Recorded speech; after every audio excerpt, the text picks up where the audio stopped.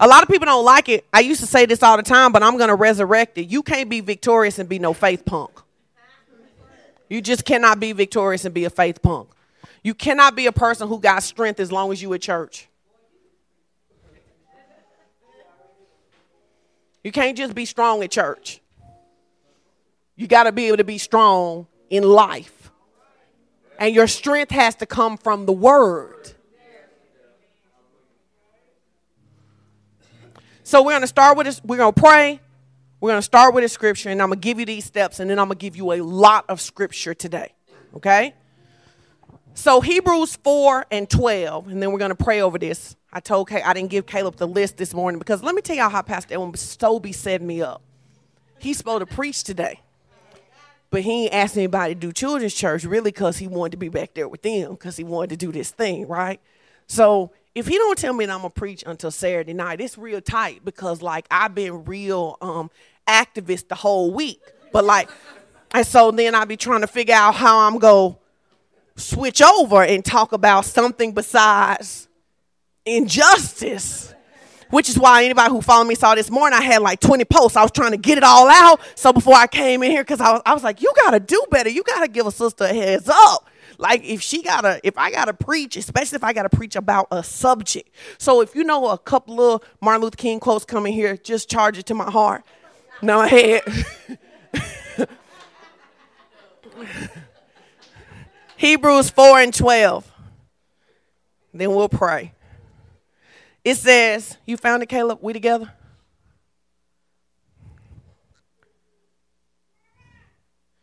It says, for the word of God is quick and powerful and sharper than any two-edged sword, piercing even the dividing asunder of soul and spirit and the joints and the marrow, and is a discerner of thoughts and the intents of the heart. I want to read it out of the Amplified. It says, for the word that God speaks is alive and full of power, making it active, operative, energizing, and effective. It is sharper than any two-edged sword, penetrating the dividing line of the breath of life, soul, and the immortal spirit, and the joints and marrow of the deepest part of our nature, exposing and sifting and analyzing and judging the very thoughts and the purposes of the heart. So it tells us this thing about the word. And the one thing that it tells us about the word is that the word is alive. And so if the word gets in you, it will make some things in you alive. Let's pray. Most gracious Heavenly Father, Lord, we thank you for this day. We thank you for the word. We thank you for the word that was manifest in Jesus. We thank you for the word that's manifest as Holy Spirit. We thank you for the written word. Father God, we pray that you would give us a deep love for the word of God, because it is the word that anchors our soul. And we declare right now in Jesus' name that we will be changed and led by the word in Jesus' name. Amen. So, I believe that any deficiency in our life is really a word deficiency. And I don't mean it's a scripture memorization deficiency. I mean that it is a lack of an encounter with the real and living word. Because one of the things that the Bible says about the word, it says that the same word that raised Jesus from the dead, spirit that raised Jesus from the dead, it'll quicken you. So one of the things I know is that if you hear enough word, that word will cause you to move, right? If you hear enough, you'll move. Now, the challenge for a lot of us is simply this, is that before we start hearing word, we hear all these other things. So before we start hearing, unless, we're blessed to grow up in amazing families, and that's the generation we're building now, but it may not be the generation we came from. And so as a result, we grew up in homes, and what they said about marriage or what they modeled for marriage may or may not have looked like the word. And so then before you ever get to marriage, you have an idea of what marriage is that may not agree with God. And you have an idea about raising kids that may not agree with God. And you have experiences that may or may not agree with God. But what he says is that if you get enough word on the inside of you, the word will begin to wash you. And it will begin to wash out the stuff that doesn't belong. So if you're going to be successful as a believer, not as a person, because the truth of it is that people use success strategies from the Bible all the time and have a measure of success. If you are going to be successful as a believer, you must have a high regard for the word. A high regard. It looks like this. The word should be your first and your final authority. So the word is what I go to first. And when I don't know what to do, the word is what ultimately makes the decision. And the truth of it is that unless you're disciplined to live that way, one of the things that Jesus said when the devil came for him, he said, you'll find nothing in me because ain't nothing in me like you.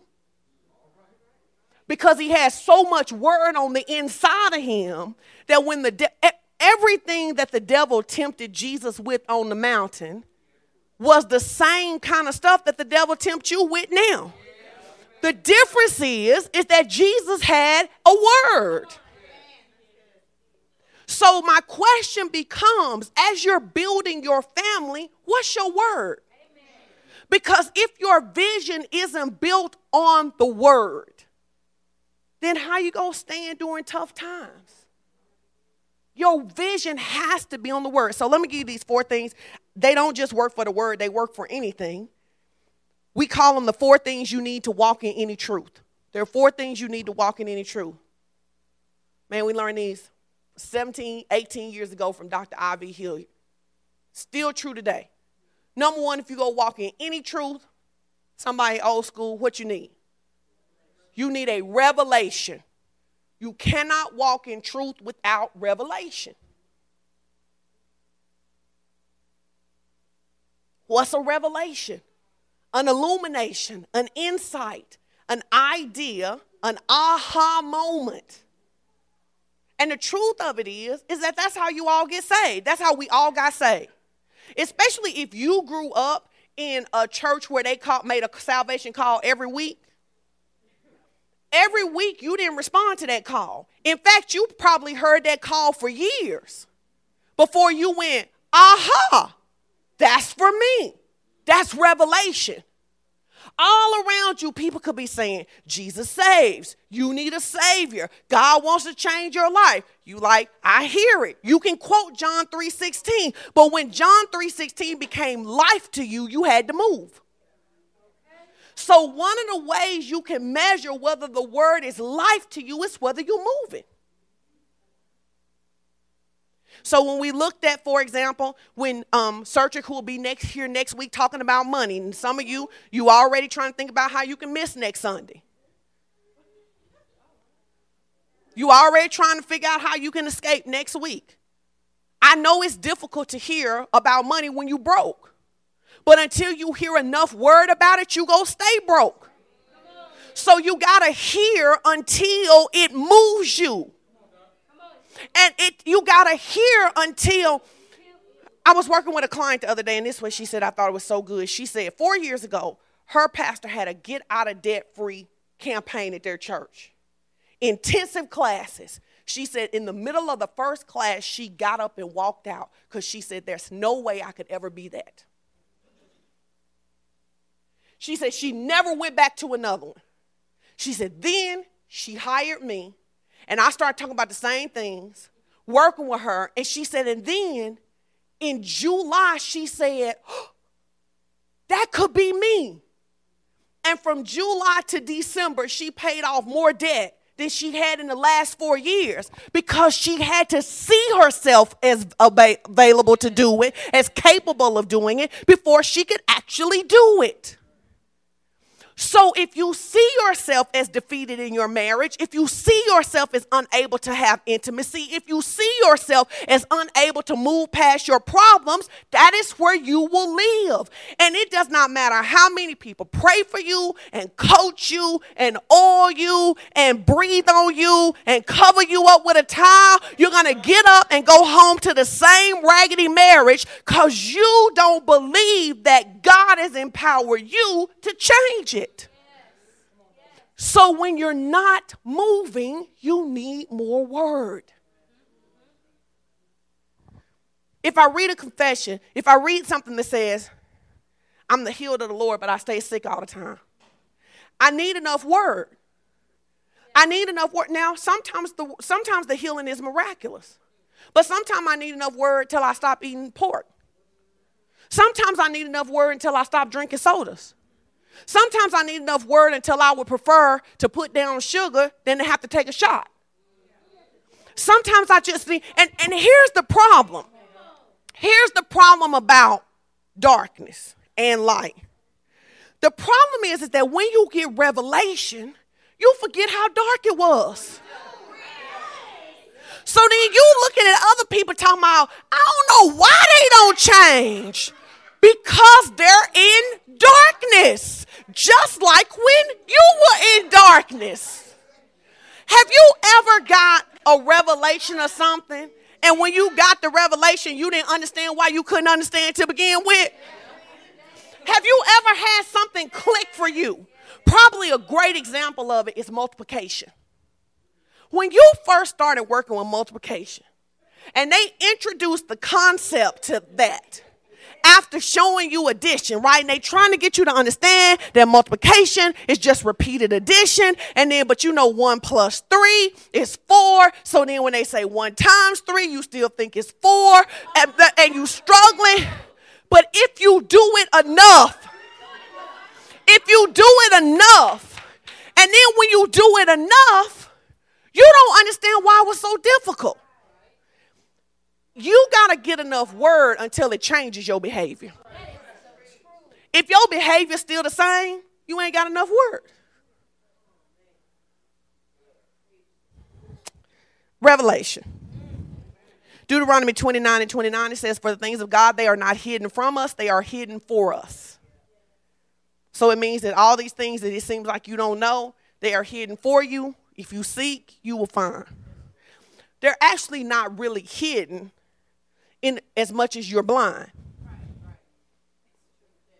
Actually, a proverb says it like this, not a biblical proverb. It says that when the student is ready, the teacher appears. Actually, if you think about it, what it really means is this. When the student is ready, they can see the teacher. It don't mean the teacher just showed up. It means that because you're ready, you can see what you couldn't see before. That's what revelation is. Now, Matthew 13, one of my favorite scriptures, ought to be one of your favorite scriptures too, because if we had to take a test on the Bible, you could assume that this is probably going to be on the test. Matthew 13, Mark 4, Luke 8 tell the same story as the parable of the sower. So 3 out of the 4 gospels, 75% of the gospels tell the story of the parable of the sower. That indicates to us that the story must be important. And it says it like this. It says the sower sows the word. So then it goes on. I think we should read Matthew 13. Let's make this faith confession. Say, I love the word. And I live by the word.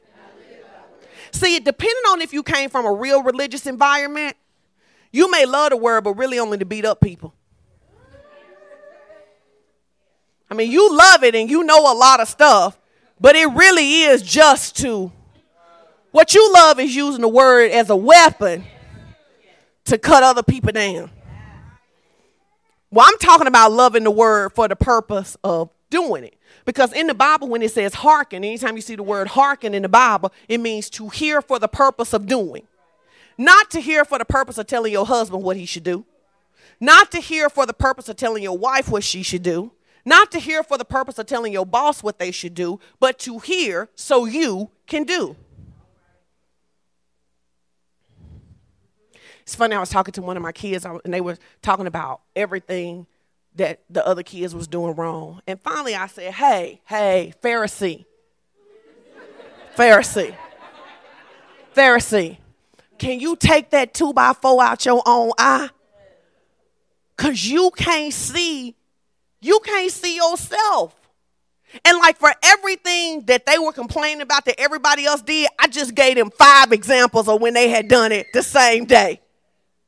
So make sure that you're not a student of the word, so you can make other people feel bad and you can make yourself feel superior.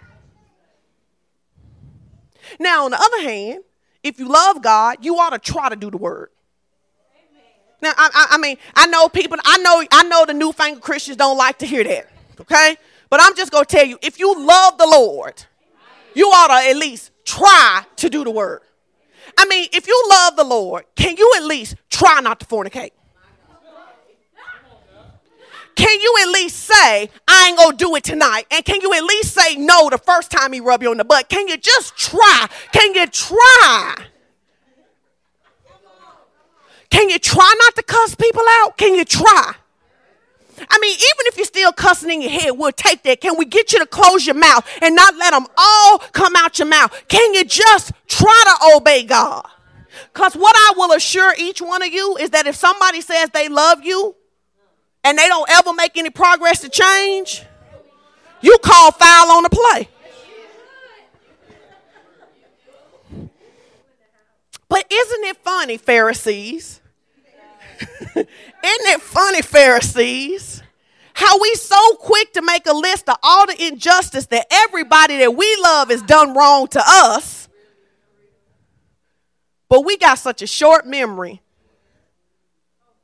Oh, help us, God. Help us, Holy Ghost. I was going to read Matthew 13. Hold on. Let me focus on Matthew 13. Look, listen, you need to read the whole story. Hear the Sean Strickland version of it because, I tell stories in a way, people get them. So here we go. Jesus is out with his disciples, right? As he always is. And at this point, they're really used to Jesus doing a lot of stuff and they don't know what the heck he's doing.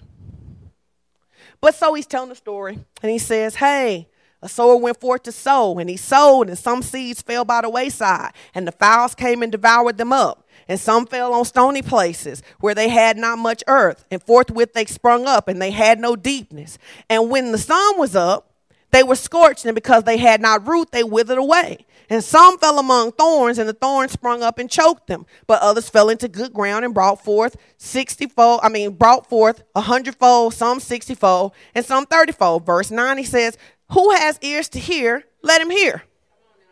So this Jesus preaching a message. The disciples getting by himself, they like, hey, we don't know what you're talking about. You talking about sowing seeds? We fishermen.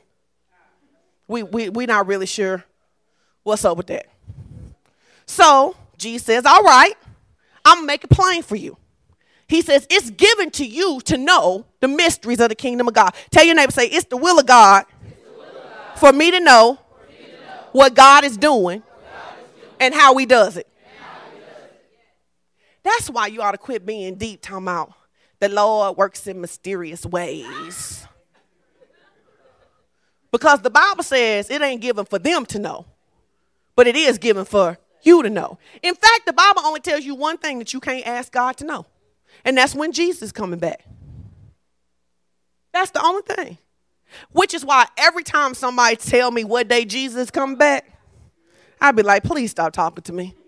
I mean, it is literally not knowing when Jesus comes back is like the tree and the thing. He said, you can have all these trees, but you can't touch this one, right? The day Jesus is coming back is like that tree. You can't touch that. You don't know when he's coming back. Thank you, Mother. Do what you're supposed to do so that whenever he come back, you'll be ready. Govern yourselves accordingly.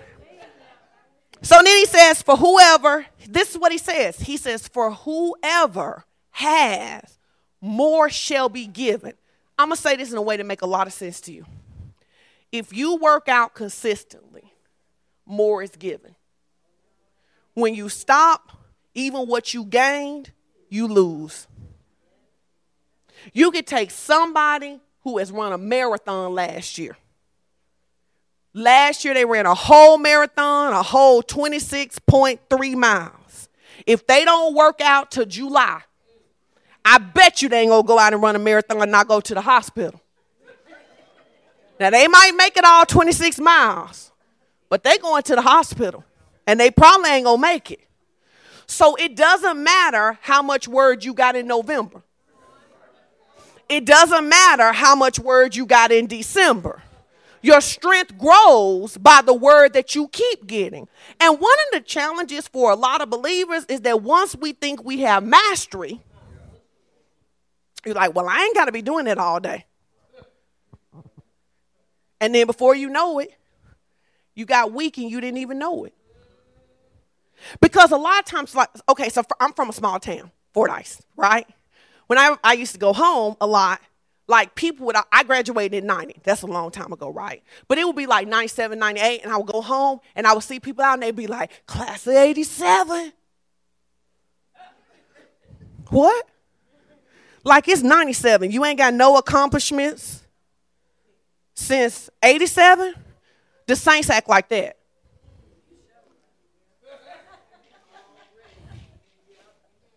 I remember that time 5 years ago when the Lord moved in a mighty way. 5 years, you ain't got nothing. 5 years, you ain't got nothing. I remember when I first got saved and the Lord took cigarettes from my mouth, but all these years he can't get gossip from you? I mean, you ain't got nothing new in the next 10 years? Because you think you have mastery, so you don't pursue. But then here's what he goes on, because I want to stick with what he says. He says, therefore, he says, Jesus tells him, he says, here's why I tell stories. I tell stories because seeing, they see not.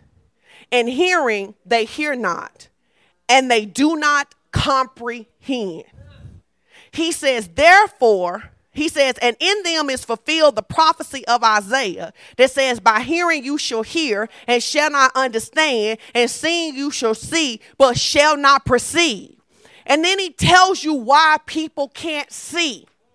He says, for this people's heart is waxed gross, and their ears are dull of hearing, and their eyes they have closed, lest at any time they should see with their eyes and hear with their ears and should understand with their heart, they should be converted, and I would heal them. So for those of you who have reoccurring problems in your marriage, and when people try to talk to you about them, all you can talk about is what didn't work before, the Bible says that what's wrong with you is that your heart is gross and your ears are dull of hearing. Really what the Bible says, you have exalted your experience over his power. You love him. Forever and ever, he reigns. He reigns forever and ever until he tries to talk to you about how he want to change your life now. And then you want to talk about what they didn't do last year. He said, and because your heart, oh, I love this. This is so beautiful for marriage. Because when marriage people come to conflict, they always come and talk about the other person. No one ever comes and says, Pastor Sean, I suck. It's just never happened. It has never happened. Pastor Sean, they never say, Pastor Sean, I suck. They come like this. They be like, I don't know how much more of this I can take because I'm over here and I'm living for the Lord and I'm doing everything the Lord done asked me to do, and he won't do none of the stuff the Lord asked him to do. And what I know is that the Lord called me to have abundant life, and I ain't going to live like this for the rest of my life. Heart waxed gross.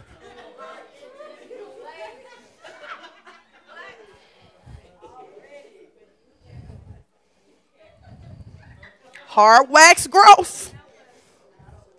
Ears dull of hearing. I see but can't see. Because like you're so amazing. You're so amazing, right? And like, I mean, it's like, oh my God, like such a tremendous blessing to get to do life with you. Because, you know, like you have like cleaned up all of your stuff, and like, oh my, like you have not like sinned since like September 11, 1913. And so like, I mean, you know, so how could you in your perfected state be asked to do life with someone as imperfect? Oh my God. I mean, I feel like Jesus on the cross carrying the sins for everybody. Because I got to be up in this thing holding it down all by myself. I'm the only one praying. I'm the only one fasting. I'm the only one. But did we ever ask them what they feel like living with you? Because I think that sometimes, like, even because here's the other thing, that people who know more word, I'm going to help you. Those of you who know more word, you tend to have this superior thing to the person that don't have as much word as you, right? And you be like, where is Jesus in them? You don't know Jesus may be keeping them from killing you. I mean, like, you think, like, you fussing, like, you mad because they still cuss, but they cussing not to kill you, and because you can't see, Pharisee. Oh, okay. I'm sorry. I'm supposed to be giving y'all these 4 things. All right. My bad. So anytime you can see, hear, and understand, you can be converted. Now, sometimes in marriage, people can see, and they go, you know, Chris, I do have a bad attitude sometimes. So you can see, right? But, see, you don't understand. You ain't got no understanding. You can see, but you ain't got no understanding. Because, again, I know how hard it is when you so perfect to live with somebody who's so imperfect. And because you have this image of this false perfection in your mind, that's why your feelings get hurt when somebody tell you who you really are.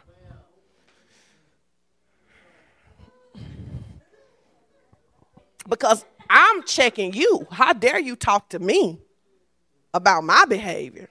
Because this relationship is only wrong because of you. I mean, all you got to do is get saved and live for the Lord and do what the Lord tell you to do. All right. All the people who feel like that, you should just ask the Lord to take you. Go ahead and go to heaven.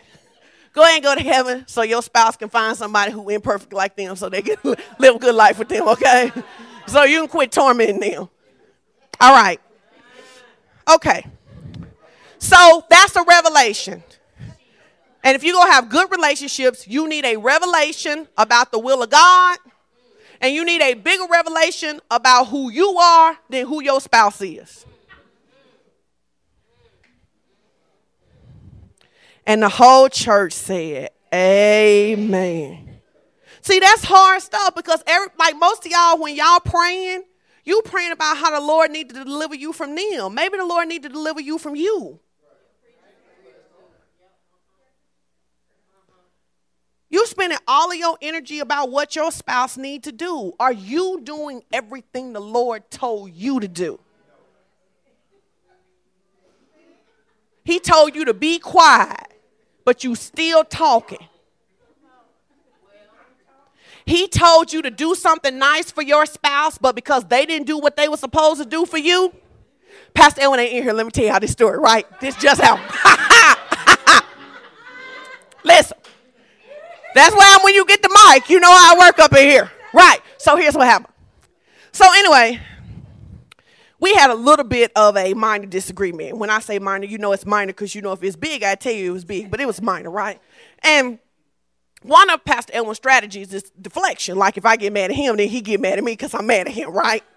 Classic, right? And it used to really play me, but I got a coaching degree now, and I'd be like, what I'm not about to let you do is deflect. But see, here's the problem. I love him so much. If I mess with him long enough, I can let him make me mad and I get all worked up, right? So I was all worked up. And so he had apologized, and I didn't get over it fast enough for him. True story. Just happened. So he walks back in and he says, that's why I bought you them flowers to surprise you, but they go come today, and this is what the cards say.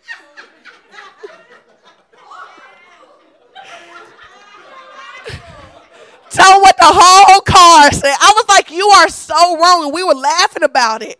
We were laughing about it at the time. Because basically, he was like, I'm going to do something nice for you. And because you got a funky attitude, I'm going to ruin it. And it's funny, but how many times have you done that? How many times have you done that? The Lord told you to do something nice for your spouse. He put something on your heart to work on intimacy and to be romantic. And then they didn't do something you wanted them to do, and you just ruined it. Your wig just ruined it. Just ruined it. Right. Jimmy done canceled orders and everything. You need to send that this week. Send it in Jesus' name. But here's the deal. If you don't know that that's in your personality to have a propensity, you want to know something so funny? When Elwin was 5 or 6, his mama took him to go pick out his daddy's Christmas present. He got mad at his mama and he told his daddy what he was getting for Christmas. He said, that's why mama got you a watch. Like, my point to you is that whoever you are when you were little, if you ain't dealt with it, however you did when you was little, that's what you do now.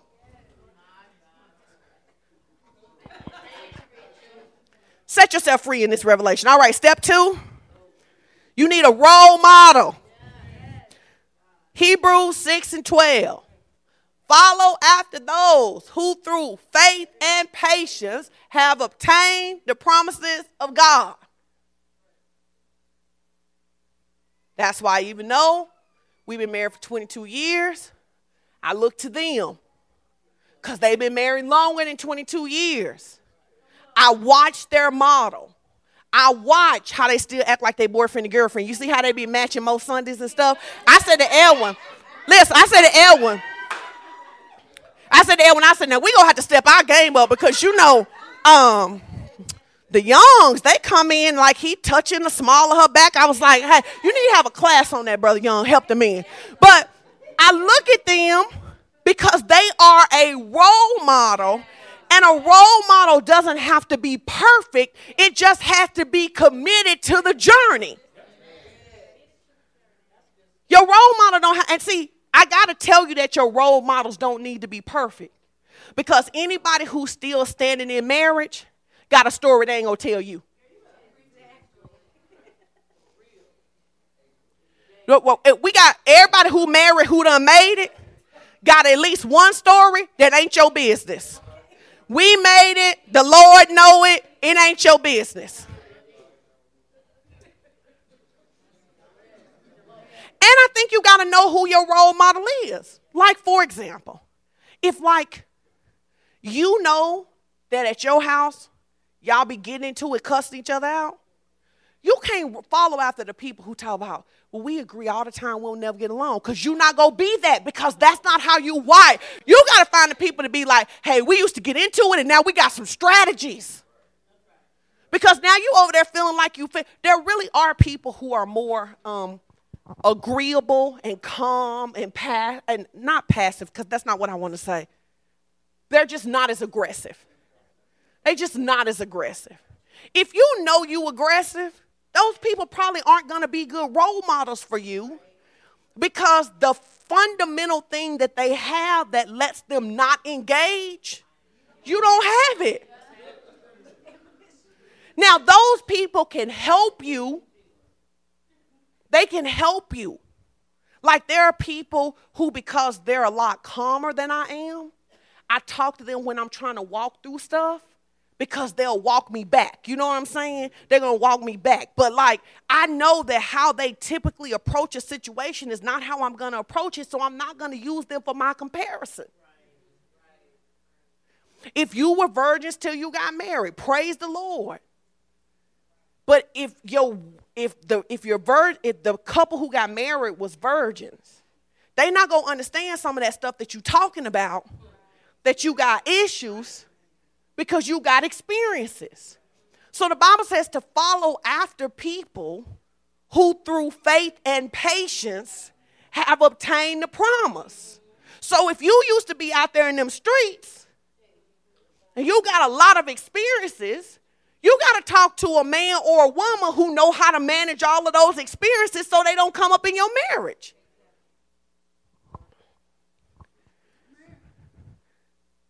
God forgets. You don't. You better tell yourself the truth. God forgets. You don't forget. Not ever. Now, what you can do is have good management of what you remember. You can have good management of what you remember. But you're not going to forget what you did. You was there. You know. So you need a role model. Let's move on. Number 3, you need a regimen of faith. I'm going to actually use something funny for this one. Let's say that one of your goals in your marriage is to be more romantic. You need a regimen of faith. A regimen of faith is simply a system. The end goal is to produce what? More romance, right? Yes? So you need a systematic way to get more romance in your life. Number 1, we need a baseline test of what romantic is. Because romance ain't the same for everybody. So we need to know what romance is. Yes? Once we identify what romance is, then we need to give some models and some examples. Right? Like, I know that you thought it was romantic when you took them flowers from work and brought them home. They was almost dead. That's not really what I see as romantic. I know you thought it was nice to massage me, but you left a bruise in my back, so. So that's the reason. That's the reason I don't want you to massage me, because you're heavy-handed. And when you get through, I need a heating pad. I'm done. I ain't got nothing else. Right?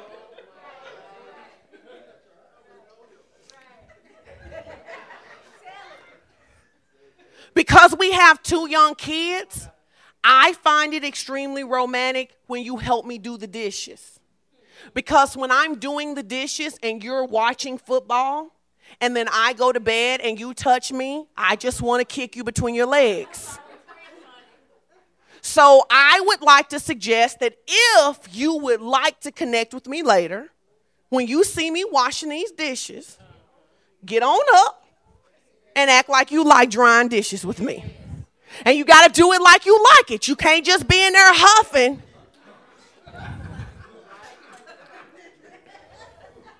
It is also not romantic for you to tell me everything that you did for me today in anticipation of sex.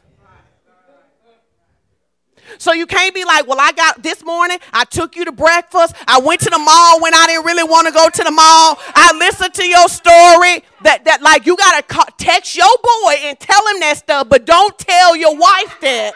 Because don't no woman want to hear that all day you was just checking off stuff to get some. All right. So you need a regimen of faith. How are we? You need a regimen of faith for conflict resolution. Here's how you typically resolve conflict. You get into it. You get mad, you cuss. They get mad, they walk away. You don't really have a strategy for resolving conflict. You got to, before you have conflict, say, number 1, visualization matters. So visualization has to be a part of your regimen. You got to do stuff like this. You got to say, this is what I used to say years ago.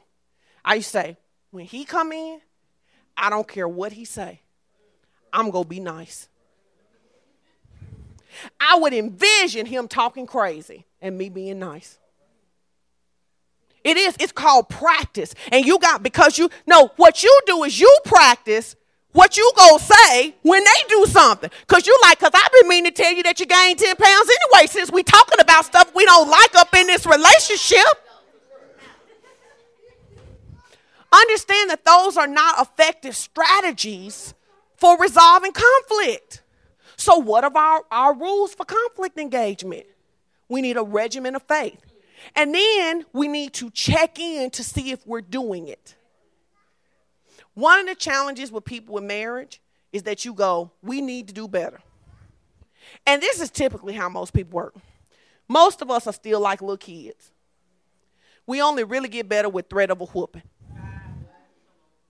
So you do something bad enough that the person is kind of like, I don't even know if I can put up with your tail no more. And then you like, I would do anything. I would do anything. What do you want me to do? I would do anything. I'm so serious. I would do anything.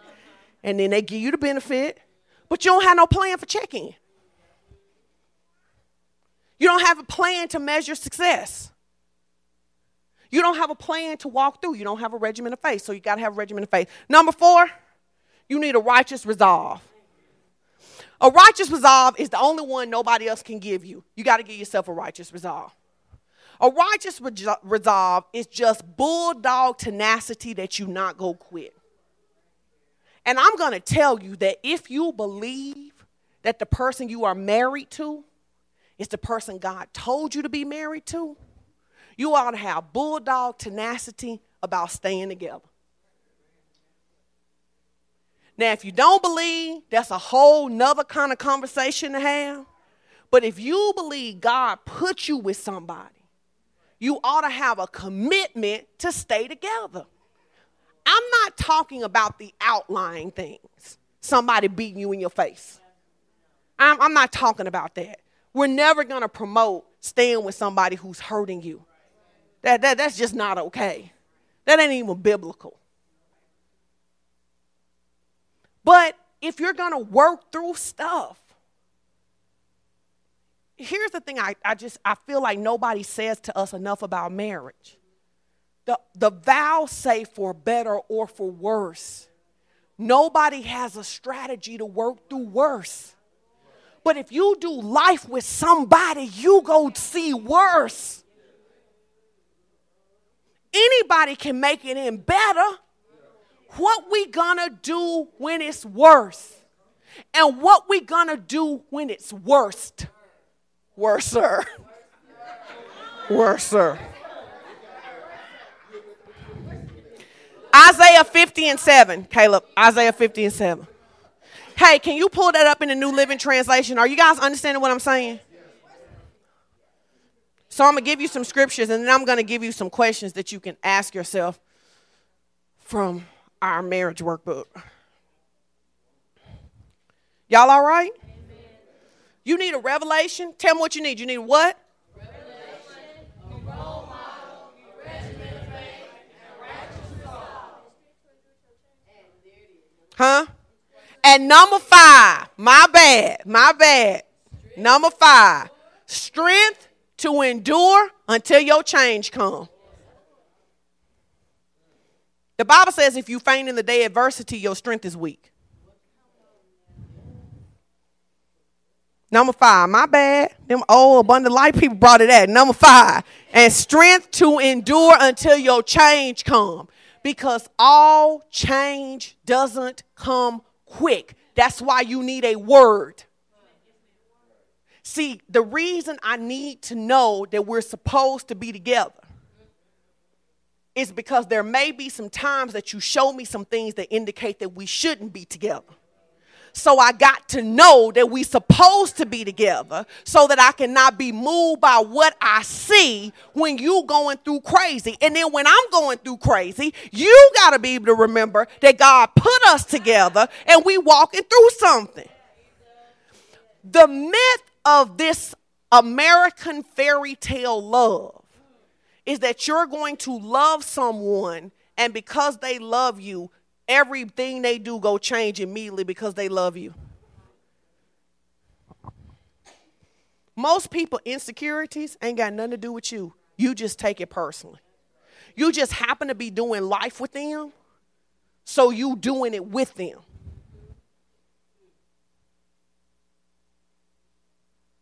Huh? So you need strength to endure until your change comes. That's why you got to start with a word. That's why I'm always saying to people, you say, I know you love them, but did the Lord tell you to marry them? Because you can love some people that you should never be married to.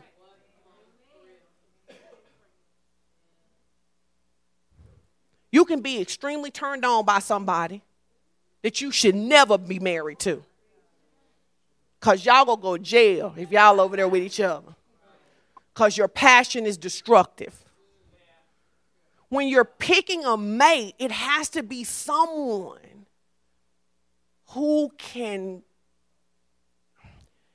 you need somebody who can do 2 things. They got to be a ride or die and a ride or fly. That means you got to be able to walk with me when I'm soaring, but you got to be able to cover me when I'm in the pit.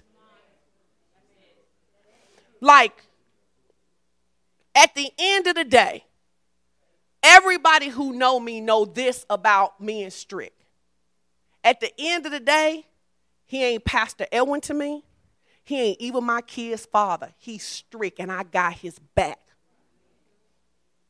I got his back. That should be the comfort that everybody in marriage should have.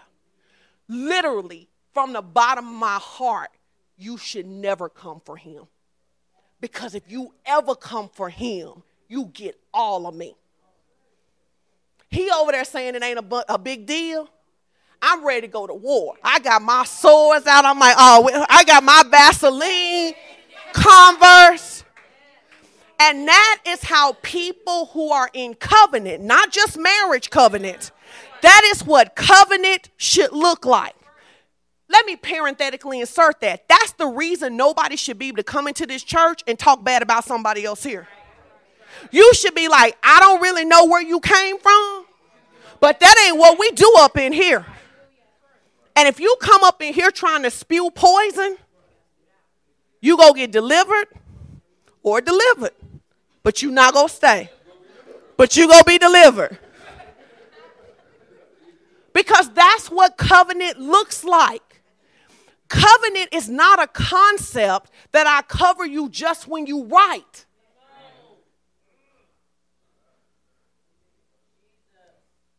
I don't need you to have my back when I'm up. I got my own back when I'm up.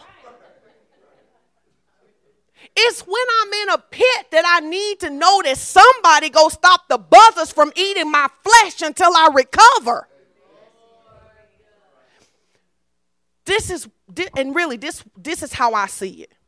To me, if you come for my family, you are an agent of the devil. And I only have one assignment, and that is to eradicate you out of my life. Because my family is a gift from God. So I don't play about my people. Even when I'm mad at them. You got to have some good old school home training, which go like this. I can talk about my sister all day long, but you better not say nothing. When I'm venting to you about my sister, you better say, I'm going to pray for Pumpkin, okay? You better not be like, and by the way, this what? Wait, what? Hey, hold on. Like, hold on. Like you out of bounds. That is what marriage and covenant should look like. I'm not saying that we cover up for wrong. I'm saying that Chris should know that if she fails, I am going to correct her and cover her. The correction I do with her, you may never see. It ain't your business. But what you ought to always see is how I'm covering her. And if people build relationships like that, you strong, you linked up. All right, let's give some scriptures. How much time? I don't know. Listen, I'm going to give y'all some scriptures. We're not going to go to all of them. Because you got to have a word first. How can I anchor myself like that to Pastor Strick? Because my first word for us wasn't that we was going to do ministry together. My first word, when y'all go do great things and lead people to the Lord, it's really why, because I want you to hear it, because I want you to understand this, that if it ever came between saving us and this church, deuces. I'm take my boo and we riding off into the sunset. You better play them CDs. You better live off what we gave you.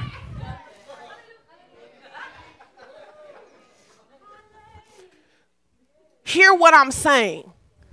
You should never let anybody, not your mama, not your daddy, not your kids, kill the covenant God gave you.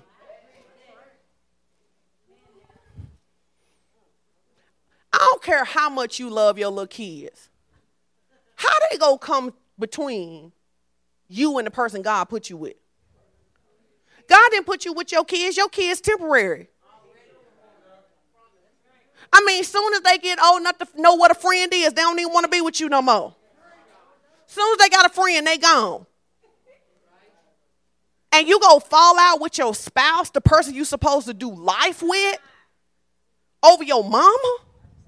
But that's my mama. But the Bible says that your covenant is to leave and cleave to your mate, not your mama. Man, you can't hardly say that stuff to black folks. Black folks be salty about their mama. Ooh. Some of y'all like, you better be glad Sertrick preaching next week, because I wouldn't even come back up in here there talking to me about my mama. Hear me.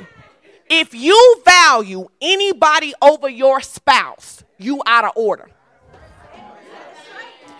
Anybody over your spouse, but my mama held me down. Anybody over your spouse, you out of order.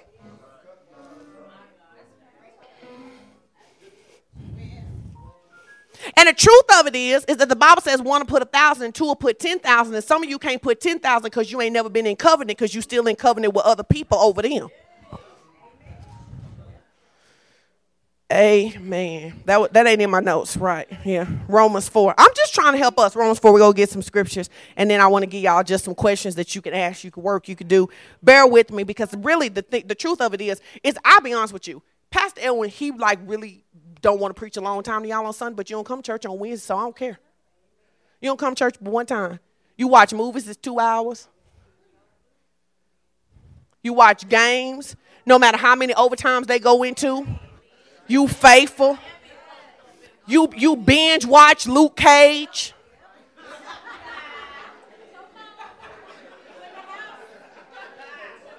But if you're not disciplined enough to sit for an hour to 90 minutes to get word, that's why the word don't anchor your life.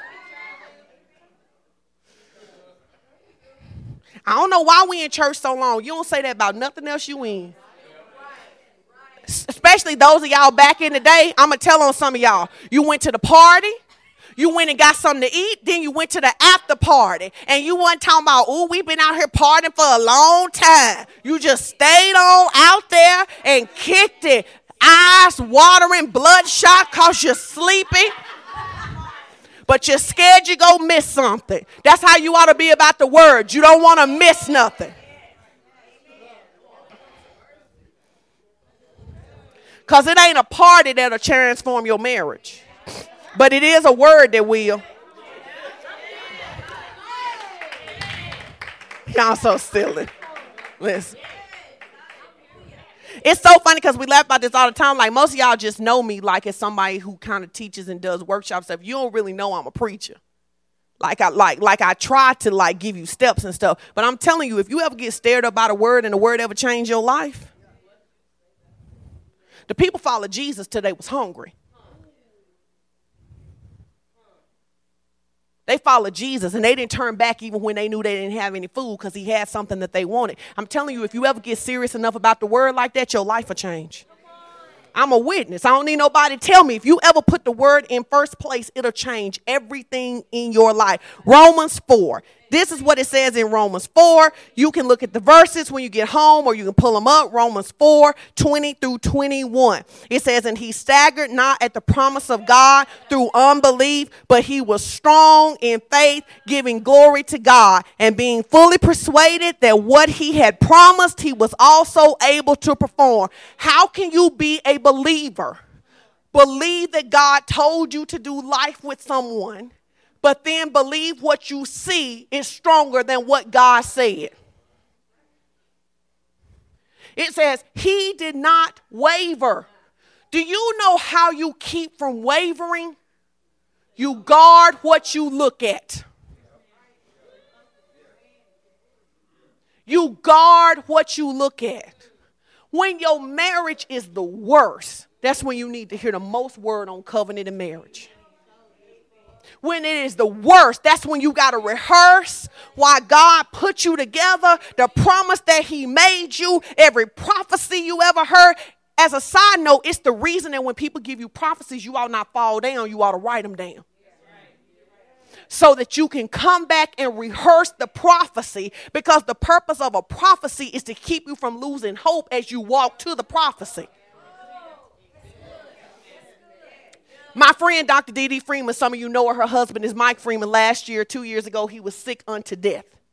Like sick unto death. Like they had to put him on an ECMO machine. Anybody in nursing understands that the ECMO is the absolute last machine.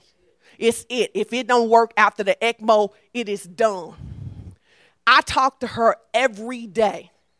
She never told me he was on an ECMO until he came off. I asked her, I said, why didn't you tell us all the details? This is what she said. I had already seen us old on the porch. I knew he couldn't die.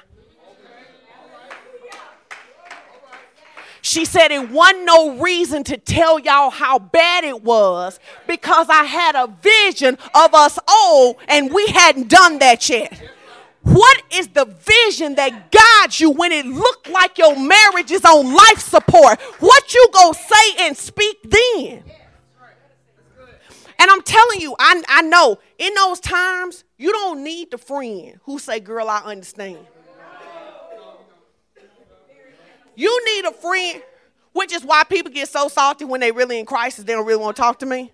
Because I'll be like, I got one thing. I'll be like, what the Lord say? Did the Lord tell you leave? Because if the Lord told you leave, I'll come over there and help you pack your stuff. Did the Lord tell you leave? Oh, all right. Well, you do what you want to do. But what you ought to do is obey the Lord. Y'all, see, here's the problem with church folks. Church people so cute. Church people so cute. But we love to say something deep and profound. Ooh, Lord. You know you got to have a test to get a testimony. Got to have a test to get a testimony. Then when the test comes, you won't quit school. You the one up there trying to be deep with the thing about how you got to have a test to get a testimony. Well, walk through your test to get the testimony. The truth of it is you don't even know what your marriage is made of till you face some adversity. Some people be thinking that they love is concrete and steel. It is cheap construction paper. Cheap construction paper. Put together with Rose Art glue. It is a mess.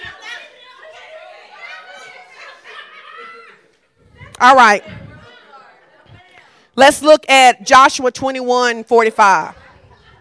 I'm trying to get you to start encouraging strength over your marriage.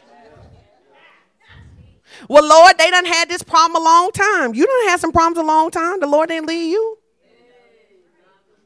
And here again, I tell you all the time that that's the reason that I'm not always out encouraging people to get married. Because I believe that when you get married, you should have a word. And that if you get married based off a word, then you equipped to walk through your struggle. But if you only got married off of something else. Now, let me say this too. You can't use your faith to make somebody else change. The faith is not a tool of manipulation. It is, you cannot use faith to make people change. What you can do is pray, is that their heart would be tender to the Lord so God can do work in them. The other thing that you can always pray for your marriage is that God would help you to see your spouse like he does. Help me to see my spouse the way you see them.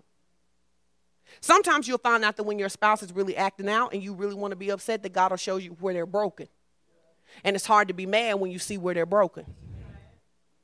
Sometimes when they're acting out, he'll show you their potential and what he's called them to be. That's why you got to have a vision that's bigger than what you see right now.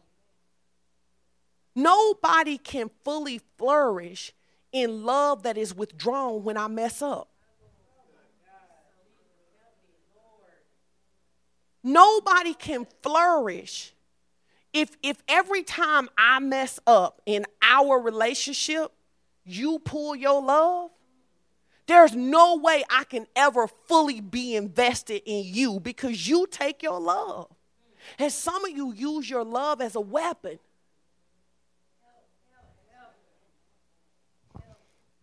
Joshua 21:45. I'm going to give you a couple more scriptures. Then we go. I'm going to give you 2 more scriptures. No, I'm going to give you a lot of scriptures, but I'm not going to show them. I'm not going to show them. Just write these down.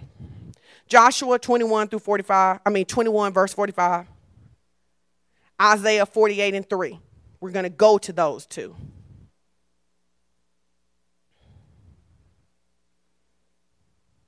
Psalms 33:9.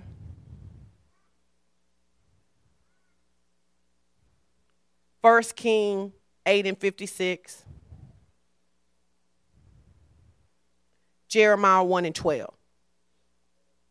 All right, let's go back to Joshua 21:45. Let's pull that one up on the screen. We're going to look at that, and then I'm going to give y'all some questions that you can ask yourself when you get home. Because if anybody has questions, I want to give you an opportunity to work. Say, I am committed to the covenant relationships in my life. You got to be committed to the covenant relationships. Paul said it like this. He said if they had been with us, they wouldn't have left us. Covenant relationships. We got to learn how to rock together. Here's what that means. We won't always agree. But we literally are not going to fall out over our disagreement if we believe we have covenant. It says Joshua 21:45, it says all of the good promises that the Lord had given Israel did what? They came true. If you quit, you won't get to see it come true. That was part of the reason, too, I wasn't going to quit my marriage. I wasn't going to do all that work and somebody else get to live in the fruit of that. I had walked through the valley of the shadow of death.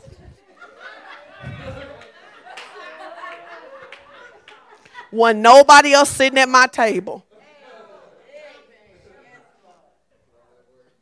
I had put way too much work in. Isaiah 48:3. He says, I have declared. Go to the King James. He says, I have declared the former things from the beginning, and they went forth out of my mouth, and I showed them, and I did them suddenly, and they came to pass. And what I wanted to say is that breakthrough, sometimes it looks like it's suddenly, but there's really work that's been going on behind the scene. That's how we get to revelation. That's why most people don't get saved the first time they hear it. That's why they have to hear it over and over again, and there's work that's going on in the background. So there are some things that God does in your life. They look like suddenly. They're not actually suddenly. There have been work that's been taking place all that time because God knows how to get people free. So then here's my last scripture. It's one of my favorite scriptures, Psalms 119. Psalms 119, verse 96.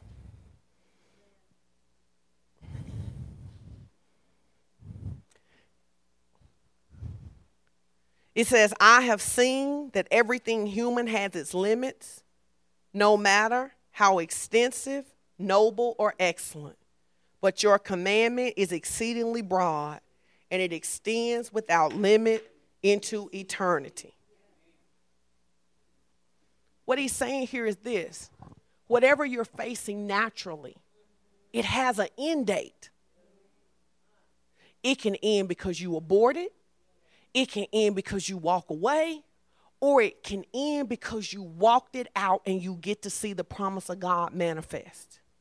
I get it that if when people are walking through tough times, especially when you have scenarios in your marriage, because we talk a lot with couples about things that are recurring, but I think sometimes you have to be honest about what work you've really done to fix it. And then you have to be honest about what maintenance you've done to keep it. Because it's just like getting your beach body ready, and then as soon as it's beach body, you start eating fried chicken every day. Now, we may not see it for a minute, but it's going to show up. And if you don't nurture and take care of your marriage, not for the sake of your kids, for the sake of you and your marriage. So, I'm going to give you these tools. I'm going to give you one step one thing that you can work on. And I'm going to give you this. Check it. You don't need to be married to do this. This is actually great dating material. This is the kind of stuff you can ask people when you're dating them. Most people not used to real crucial conversations. So if you want to weed people out quick dating, just ask them a real question. Just ask them a real question. And let me show you this other tip too. You got to ask them a real shock value question when they don't expect it. Because their face will tell it. Their face will tell it. I'll show you ladies how to do that later. So I'm going to give you we're going to do a total, this is a quiz that you write these questions down, and then here's the challenge. If you're married, I actually want you to answer the questions individually, and I want you to then come together like over, I'm going to give you an assignment. Can you follow the assignment?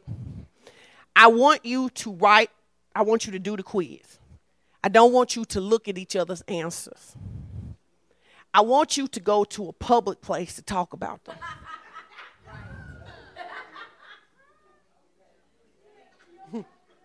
So the next time you go to coffee, the next time you go to a public place when you got to get back somewhere. So it's time limit, right? So be like, we're going to meet for lunch and we're going to go over our questions. And then we're going to leave and we're going to think about how we can improve the questions. If you're not married, I want you to think about this. If you're not married, but you dating somebody, you can feel this in. If you're not married and you booty calling with somebody, you shouldn't feel this in because you shouldn't be doing that.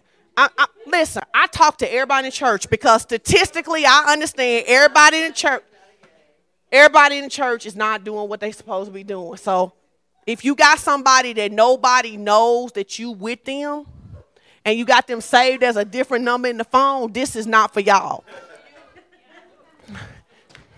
If you single, then make this about total life satisfaction because we're not going to exclude our singles, okay? So, on a scale, married people. Hey, if you sitting by your spouse, can you get some space between them? Because you know how people be looking at their spouse stuff.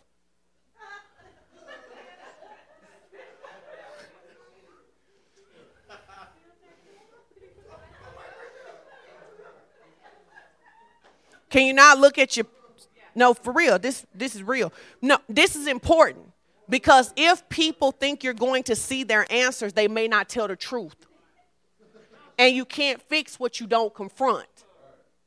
Right? So don't look at your spouse page, all right?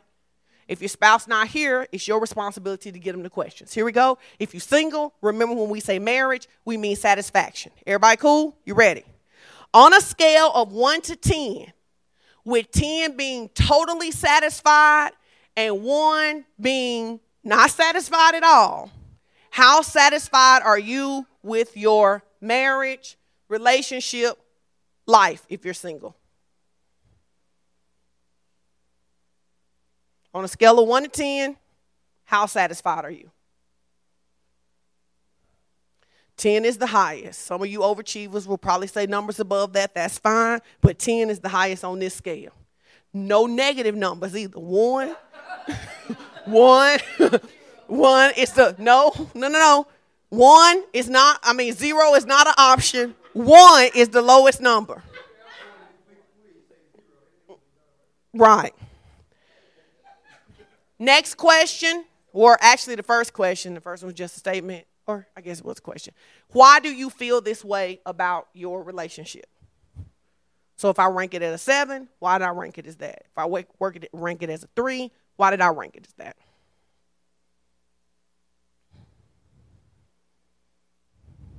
Why do you feel this way? Next question. What is one area in your marriage or life that you are very happy with? Now, remember, married people, you shouldn't be answering for your life. You're just answering for marriage. Life is so we don't exclude our singles, okay? What is one area in your marriage that you are very happy with? Why?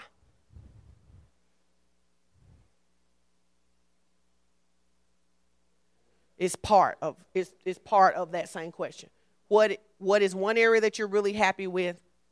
Why?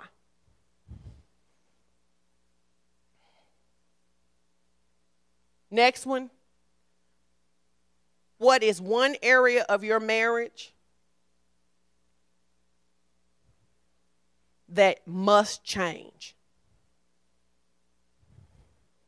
If you say nothing, praise the Lord. If you say nothing, then you could say something we can improve upon. What's one area of your life that must change? Why? Why must this area change? On a scale of 1 to 10, how satisfied are you with your marriage? Number 2, why do you feel this way? Number 3, what is one area of your marriage that you are happy with? Why? Number 4, what is one area of your marriage that must change or needs to change or you would like to improve upon? Why? Next question. What do you gain if you change this area? What will you gain if you change this area?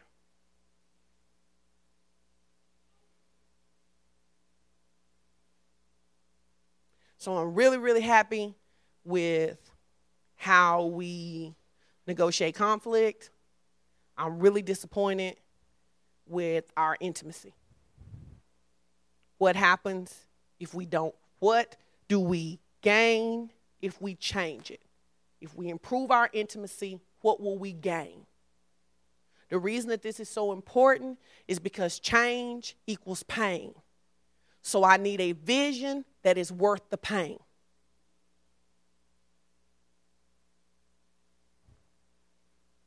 What do I gain if I change this area of my marriage? What do I lose if I don't change? What are we going to lose? Because the truth of it is a lot of people never count up the cost of these things, right? If we don't fix our communication, how long can we go like this before we fall apart? If we don't fix our communication, how long can we go like this before I hate you? Or worse, I have no feelings at all. Because at least to hate, we got something we could work back from. But if I just stop caring at all, it's hard to recover from that. Next, what will it cost you, the person who writes, you? What will it cost you to change? What will it cost you to change?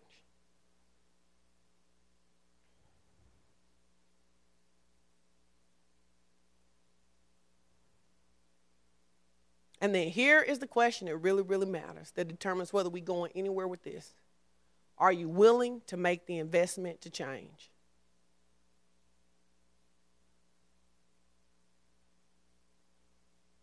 Why or why not?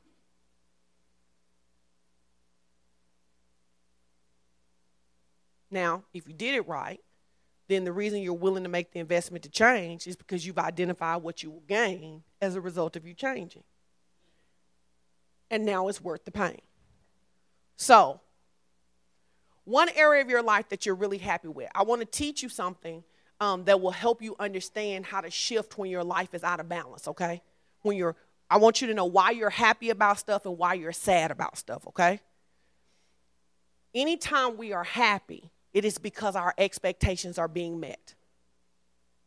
So, if I'm happy with our finances, it's because our finances look like what I expected them to look like in this state in life. And anytime I am unhappy, it is because my expectations are not being met. The question becomes, for us as believers, number one, are my expectations rooted in the word? Is this something I can reasonably expect based on what God has said? For example, if you grew up watching a lot of princess stories, a lot of love stories, right?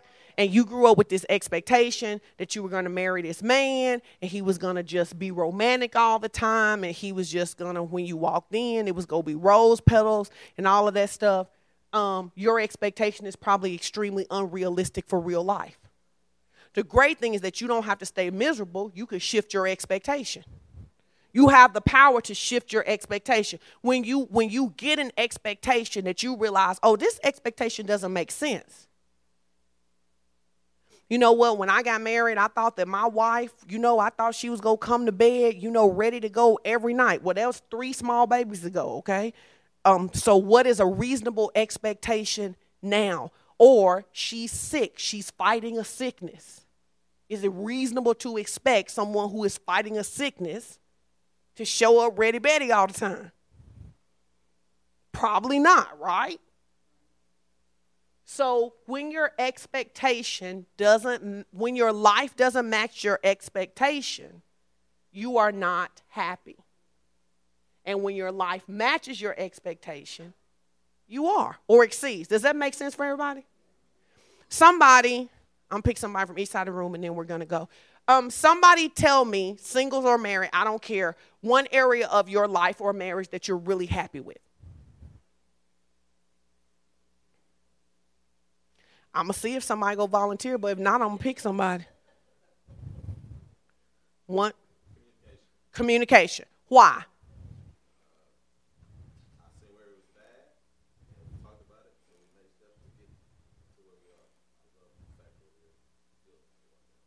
So, would you say that you are happy because your expectations are being met? At the end of the day, no matter how we break it down, when we get through, you gonna be happy because your expectations are being met. Does that make sense? Somebody else tell me why they're happy. Somebody single, tell me why you're happy with one area of your life. Productivity. You happy with your product? Why?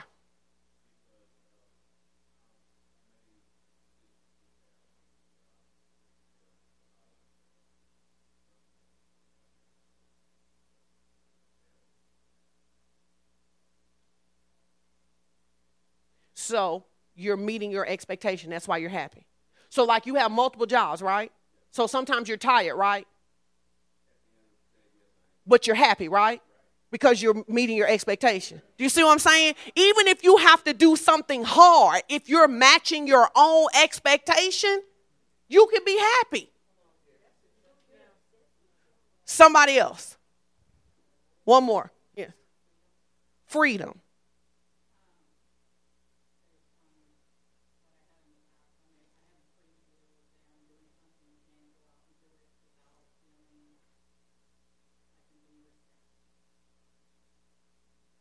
And your expectation is that in a relationship you won't be restrained, right? See? So here is the tool I want to give you. We got a word, now I want to give you a tool. Whenever you find yourself being unhappy, ask yourself, where is the expectation not being met? And then the question becomes, are you asking someone? Okay, so here we go. So let me help you, okay? You don't have the right to have an expectation for what I never agreed to. So imagine you go to work tomorrow and you see that I went to Starbucks. And so you start to wait on me to bring you Starbucks. And now you sad because I didn't bring you Starbucks. And you like, I can't believe you didn't know I wanted Starbucks. Even if I knew, did I tell you I was going to bring it? So if you married somebody who was a spender, why you mad because they spending? They was spending when you got together. You thought it was cute when they was buying you them polo boots. Right. If you married somebody who always helps people, if you marry somebody who was always helping people, y'all couldn't even hardly have a date and you didn't reset the expectation, why are you mad now? Because they always helping somebody. That's who you met. Did they tell you, number one, did you ask them to be something else? Did they agree to be something else? Because you don't see, here's a great thing. Some of y'all come from churches where you have first ladies. So then you come, and when you first come, you think I'm first lady. I'm not. So then you want to know why I don't come in with a hat and sing prim and proper and sing a solo on Mother's Day. Because that ain't how I rock, and I never told you I was going to do that to begin with. I never told you I was going to do that. You brought your expectation from your past and tried to impose it on me. And now you unhappy because I ain't First Lady Jones. Right.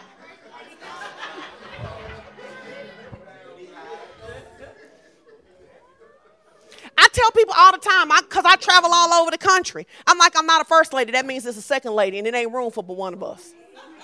I don't play that. Ain't no second ladies. That's not what I do. I got a lot of friends who first ladies. I'm not a first lady. If you call me first lady, I'm going to tell you, don't call me that.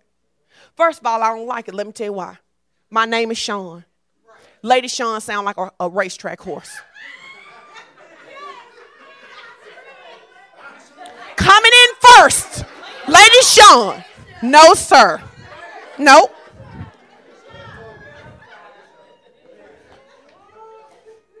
So my question to you, when you are frustrated with people, are you frustrated with people for being who they always were? I have talked a lot my whole life. It ain't no point in being mad at me because I talk a lot.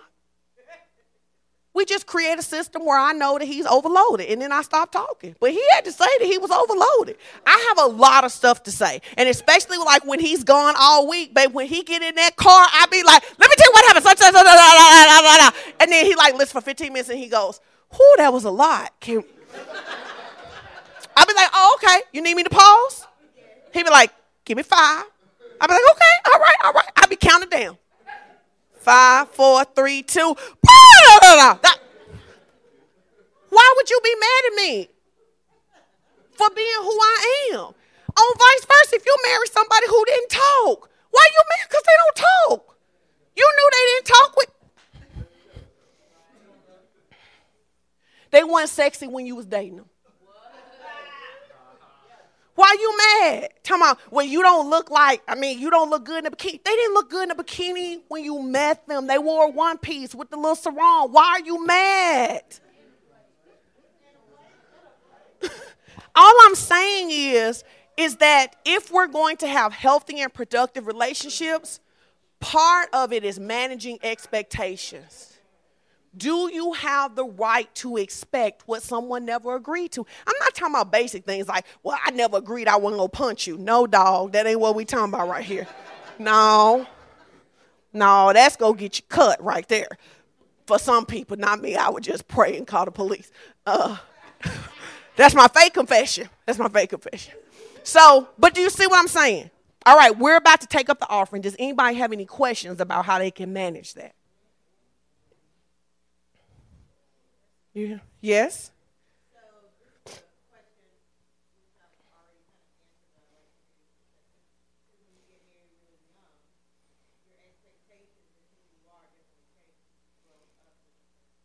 Yes, Lord.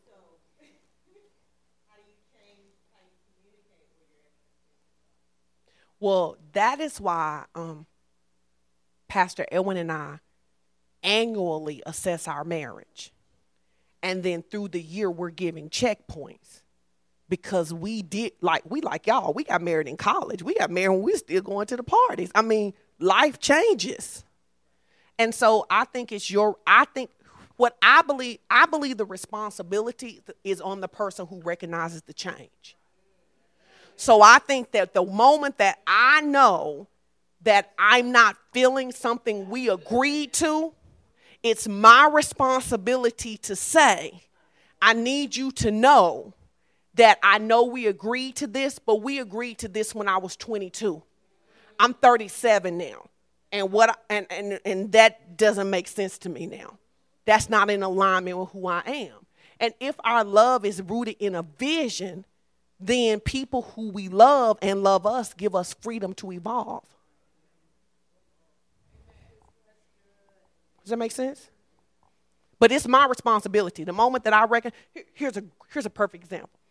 Pastor Aaron used to have this vision about how we was going to have like a church in Conway and a church up here, and we was go have like in church someplace else, and we was go to church on Saturday night, and we was go do 3 different services. And one day I went, dog, let me tell you something. I would never stop you from going to church as much as you want to go. I ain't going to all them services. So I'm going to tell you up front, I ain't trying to kill your dream, but that ain't a part of my dream. Number 1, I really like football. Number 2, I really like Saturdays.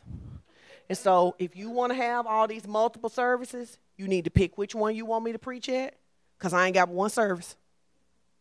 And I'm going to give them the best I got that one service. And after that, I'm going to brunch. I said, now, I love you, and I will never try to stop you. But you go to church every night of the week if the Lord so move on your heart. I ain't going. And I think that here's the reality, that people get caught up in people's visions that's not their vision. Like married people be like, well, the Lord told us to go in business. No, the Lord told you to go in business. So you go over there and work on that stuff, and I'm praying for you while I read my book, because that ain't what the Lord told me to do. And so then we weighing people down, trying to make marriage does not mean that I am responsible for every dream you have. Because if that's the case, then that would mean that when I decide to get my master's degree, you should go to school with me too. Let's go to class. You see how dumb that is? I'm going to get my master's degree, and you go to class and sit with me because we won. Anybody else got a question as we get ready to do our offering? It's your responsibility to manage the change. It's also your responsibility when you have allowed someone, ooh, this is a good tip right here. When you have created a monster, you got to kill them. Listen, when you created, babe, we done had a lot of conversation about that. That's why she gassed up right there. If you create a monster, you have to kill the monster. I mean, you built it. Can't nobody kill it but you. It means this. When I first got married, the first week I was married, I cooked for Edwin every day, breakfast and dinner. I called my grandma. I said, ooh, I cook for Edwin. My grandma said, baby, let me give you a piece of advice. She said, if you ain't intending to cook breakfast and dinner for Edwin for the rest of your life, you better let Edwin find them Frosted Flakes. She said, because whatever you start, he will expect you to maintain. Girl, I ain't cooked for 14 days after that, because I was like, I want us to be clear. I want to be clear about what's happening here. Because I was just trying to show my love, right? Well, here's another place. So like with my kids, my kids are used to me, or especially when they were younger, my kids were very used to me being available to them anytime they wanted me. Right? This was before I started my coaching business. So like literally my kids would get, and I've always had kids in multiple schools because the way they spread out, right? So literally I would drop somebody off at school, and somebody would call me and say, Mom, I forgot my homework. I go back home and get their homework and take it back to school stuff. And I would like literally, there are days that I would drive in my car till 9:30 or 10 because everybody forgot something. When I started my business, I couldn't do that. They were used to not having to get their stuff ready because of me. So I had to own that I had created that. So then I had to say to my kids, I'm willing. I said to my kids, I used to say stuff like this, especially Taylor, because she went to school in Rogers. We lived in Springdale. I said, listen here, I will bring you your homework, but it's going to cost you something. What you got? Well, I'll keep the kids for you and Dad to go on a date on Friday. I want a Friday date. Is your homework worth a Friday date? Yeah. Okay. Because in real life, that's how negotiation works. All right, so fine. I got to bring you your homework. I'll bring you your homework, but it's going to cost you something, because in real life, when you forget your stuff, it costs you something. It wasn't no point in being mad at them when they forgot all their stuff, and I had to be places. I was the one who taught them it was okay to forget all of their stuff. It was my responsibility to say, I did this to you. Now I'm going to work with you to fix this. So if you never made your spouse work through any of the problems with you because you just jumped in like a superhero and fixed it, you can't be mad because all the weight on your back. Because you the one wanted to be Superwoman and Superman, cat, dog, whoever, just be, I'm here to say today. Now you mad. Don't nobody never help me. Stop being a superhero all the time. Right? So whatever you make, you must kill. And I don't mean you kill the people. One, you start with an apology. You say, I apologize for handicapping you like this. I apologize for allowing you to think that it was appropriate for you to engage with me like that. And now we're going to change, and it's going to be hard for all of us, but we'll get there. All right, it's your opportunity to give. I'm done. Did y'all learn something today?